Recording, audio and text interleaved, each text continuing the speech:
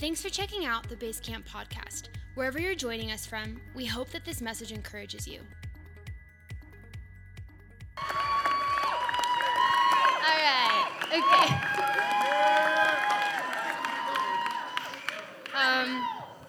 So we're really excited for tonight. We have been in a series called 'Tis the Season.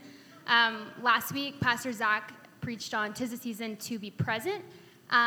And he asked me and Amy this week to talk on 'Tis the Season to be selfless. So we're really excited. God spoke some really special things in both of our hearts. So let's just pray. God, we thank you so much for what you're going to do in this place tonight, what you already have done in this place. We just thank you for the opportunity to worship you and to glorify you. And I just pray right now that our hearts and our minds would just be fixed on who you are right now. We ask that you would just come into this place and quiet our minds, quiet our souls, God, that you would just penetrate our hearts with a message that our souls have been longing to hear, God. So we just completely offer this night up to you. We pray this in your name. Amen. All right, so before we jump into talking about selflessness, we wanted to talk a little bit about identity because that's a very important foundation of selflessness. Mark 12 says there's no greater commandment than to love the Lord and love our neighbor as ourselves. And so if we don't love ourselves well, it's going to be hard for us to love others well. And I think a lot of the time we criticize ourselves a lot and we don't love ourselves as well as we could. I think we've all had times where we're running late somewhere or we completely forget something or we break something, and it's so easy to say, oh, I'm so annoying, how could I have let that happen? Or I'm so this, or I'm so that, and it's usually pretty negative about ourselves. And I have a friend who told me about her dad and her brother were having a conversation, and her dad made some mistake, and he said, oh, I'm so dumb. And his son said, hey, Dad, don't call yourself dumb, because when you do that, you're insulting the Creator, the Lord, and you're insulting the Lord's creation. And I think that's a really powerful thing for us to all think about, because it's true. The Lord is our creator, and he's good, and he doesn't make mistakes, and he created every single person in this room just the way that he wanted you to be. And so if we're criticizing ourselves or if we're negative about ourselves, we're insulting the Lord's creation, and we don't want to do that. He knew exactly what he was doing, and it was good. And so if we can love ourselves, if we're able to do that, then I think loving others is going to flow naturally out of that. And so tonight we are going to be reading from Galatians 5:13 through 15. So you want to go ahead and open your Bible. This scripture talks about what our identity is and how we're called to be free. And it's Galatians 5:13 through 15. And I'm going to be reading the Message translation, which may look a little different than yours, so it will be on the screen behind me as I read it. So Galatians 5:13 through 15 says, "It is absolutely clear that God has called you to a free life. Just make sure that you don't use this freedom as an excuse to do whatever you want to do and destroy your freedom. Rather, use your freedom to serve one another in love. That's how freedom grows. For everything we know about God's word is summed up in a single sentence. Love others as you love yourself. That's an act of true freedom. If you bite and ravage each other, watch out. In no time at all, you will be annihilating each other, and where will your precious freedom be then?" So the scripture makes it very clear. It says, it is absolutely clear that God has called you to a free life. I think that's a very freeing thing to know that that's our identity and to know that the Lord desires for us to be free, and that's where he calls us. Yeah, that's so good. We felt that was really important before we started talking about selfishness and selflessness because it comes from our identity and who we believe we are, and that's why it's easy to love others because of God's love. So if you're taking notes, you can write this down. Moving into our first point, selfishness is restraining. So basically, when we submit to our selfish desires, it restrains us and it holds us back from everything we're capable of accomplishing and the relationships we're capable of building. When we're focusing on ourselves and our eyes are just on, what am I wearing? How do I look? What am I saying? Who's doing what for me? Anything we're involved in, it becomes like the most important thing. And that actually stunts our growth in our relationships with our friends, in our relationships with God, and ultimately ourselves. So continuing in this passage, Galatians 5, again, we're in the Message. in what Amy just read, it says, rather, use your freedom to serve one another in love. That's how freedom grows. And honestly, this is how anything grows. Having selflessness and loving others instead of just selfishly focusing on ourselves, our relationships grow and our thought life grows in a positive way with the Lord, and we develop through that. I just want to say, selflessness frees us from being restrained. And we have to freely give what we've been given, and what we've been given is God's love. So just to recap for you guys, our point number 1 was selfishness is restraining. And we're going to go ahead and jump right into point number 2, which is selfishness is isolating. So I'm going to read a portion of Galatians 5 just to reiterate. It says, for everything we know about God's word is summed up in a single sentence. Love others as you love yourself. That's an act of true freedom. If you bite and ravage each other, watch out. In no time at all, you will be annihilating each other. And where will your precious freedom be then? So the Lord created us for community. He didn't create us to walk through life by ourselves. But with this community, if we're spending our time attacking each other with hateful words and gossip and rude actions, then we're not walking in the confidence of freedom that we're called to walk in. And so I'll say that again. We're not walking in the confidence of freedom that we are called to. The Lord wants us to be free. He calls us to be free. And if we're attacking each other, we can't live that way. Yeah. And so the Lord desires for us to have this great community. He wants us to have people to rely on, to support each other. And in order for us to receive that from the Lord, we have to be willing to put that community first before ourselves. So when I was in middle school and high school, I consumed a lot of my thoughts with being afraid of what other people thought of me. And it was all consuming and it was paralyzing. And I spent a lot of my time in fear because I would think, oh, if I act this way, how's so-and-so going to react? Or if I look this way, how's so-and-so going to react? And it would happen when I was getting ready in the morning, when I was walking through the halls at school, when I was in class, when I was out shopping, it was anywhere. It was just always fearful of what other people think. And that was putting all of the focus on myself. And I didn't have any energy left to focus on anybody else. And so that was isolating myself from a community, and I was not living out of a place of freedom because when all my thoughts were just on, well, what about me? What are they going to think of me? And that doesn't leave any space to think about others. So to sum up this idea, it really comes down to isolation versus invitation. Selfishness isolates us, and only love can invite. So, I think it's just really important for us to think about, are we isolating ourselves, or are we inviting the community and the love and the freedom that's available to us? So just to recap again, our first point, selfishness is restraining. Our second point, selfishness is isolating. And now our third point, selfishness is misleading.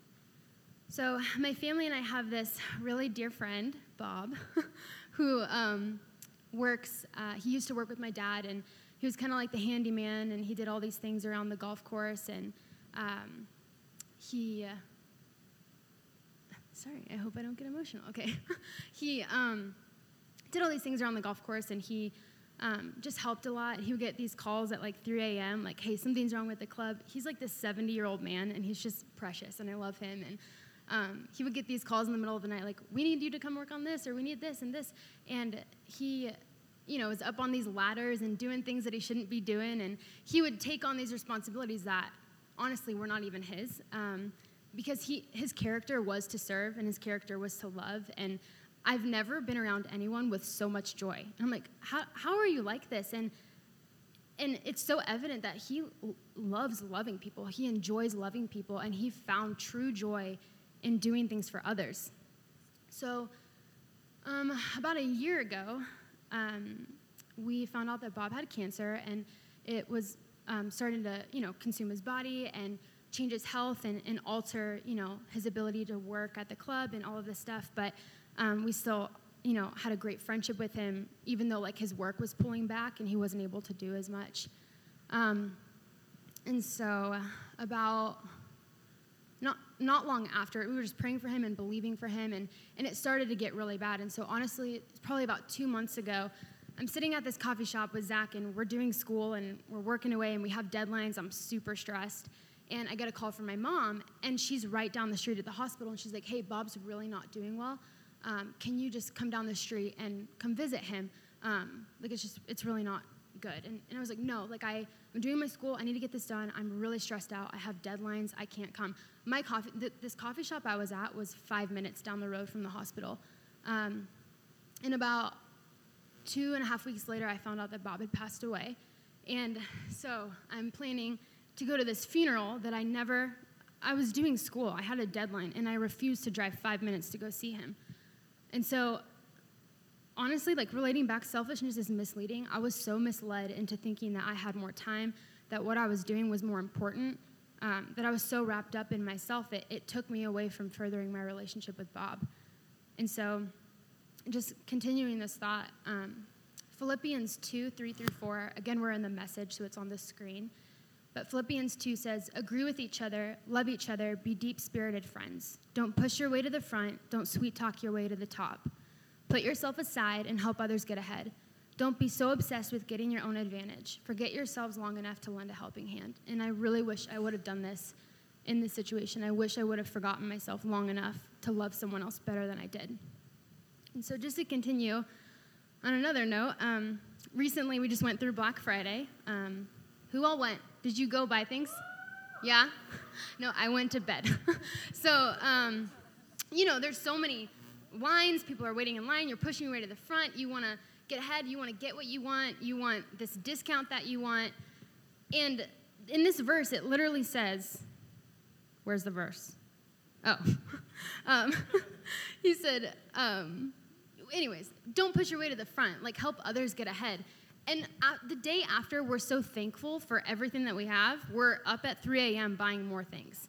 So it's just so funny. But anyways, that's why. I'm sorry.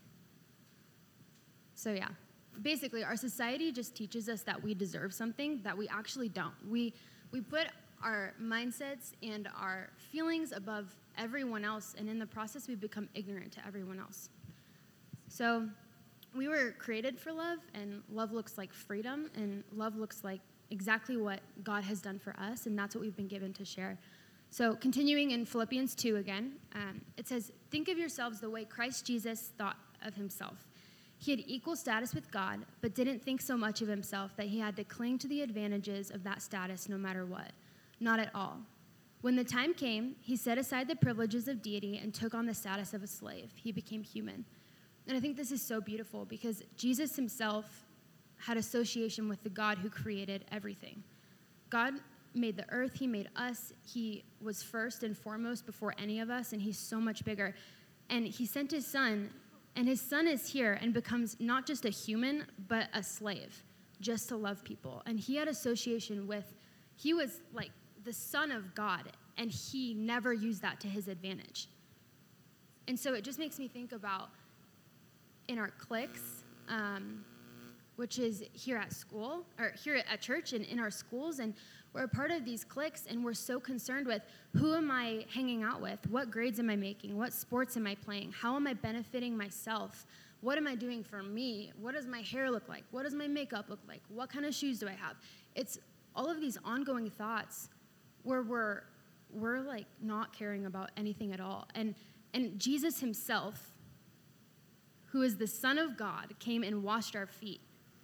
And we're humans, and we can't even take our minds off of our hair for 5 minutes to love someone else. And so, anyways, just selfishness really is misleading, and it leads us to believe that we deserve something that we don't. And the last thing I want to say about this is Jesus, we call him the servant king, and this makes us servants of the king. And it's only, even in the washing of the feet, when Jesus was doing that, it's only the fact that he understood where he came from and he knew where he was going. He was empowered to serve. And so that's what we come from, and that's what we should be doing ourselves. That's great. So just to recap, so we've talked about how selfishness is restraining, selfishness is isolating, and selfishness is misleading. And I'm sure at some point in all of our lives, we've each either felt restrained or isolated or misled. And those are all results of selfishness. However, the fruits of selflessness are community and freedom and true clarity and direction, and those come from the Lord, and that's what the Lord desires for us. He wants us to have those things. And the great news is that we have the Father as our example and as our guide and as our friend. And the great news with that is he's full of grace, and he wants to teach us, and he wants to walk beside us and help us be selfless. In Luke 2:10, they're discussing the birth of Jesus, and an angel of the Lord comes and says, "Do not be afraid. I bring you good news that will cause great joy for all the people." So God gave us his one and only Son so that we may have joy, and that's incredibly selfless, and we get to be joyful because of that. And speaking of joy, we're in the midst of a very joyful time of year. We're in the middle of the Christmas season, which is exciting, and it's fun, and it's wonderful, and it's a very important time for us to be selfless. But as followers of Jesus, our season of selflessness isn't just for Christmas time. It's for forever. And so that's what we need to be striving for every day past Christmas. It's an extended period of time that we always want to be selfless and try and mold our hearts after the Lord. And he gives us the examples that we need for how to be selfless. Yeah. And so it's just important for us to remember that selflessness is not unattainable. It's built within all of us. And so if we can focus our eyes on the Lord, he's going to give us the strength that we need and the resources that we need and the grace that we need in order to live selfless lives. Yeah. And the Lord is full of grace for us. And so we're able to also have grace for ourselves. And we get to walk alongside the Lord, and he's going to help us and show us exactly how we can live selflessly, just as he did. And he sent his Son, and his Son was completely selfless, and so we get to follow that example and live that way. So, Lord, we just thank you so much for your goodness and your love, and that you're constantly teaching us, God, and you're constantly walking beside us. And I pray that you would remind us daily what it looks like to be selfless, God, and when we're faced with situations where it might be harder to be selfless, I pray that you would give us the little nudge that we need and just the encouragement and the guidance that we need to know how we can live selflessly. And I just pray that we would turn our eyes and our hearts to you always, Lord. And we thank you that you're our friend and our Father and our guidance. And so we just pray for your help in helping us to live selfless lives. And thank you that we get to follow your example. In Jesus' name, amen.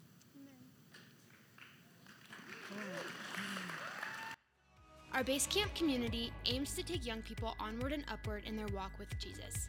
If you want to further connect with us, you can find us online at basecampsm.com or follow us on any social media platform at basecamp_SM. Have a great rest of your day.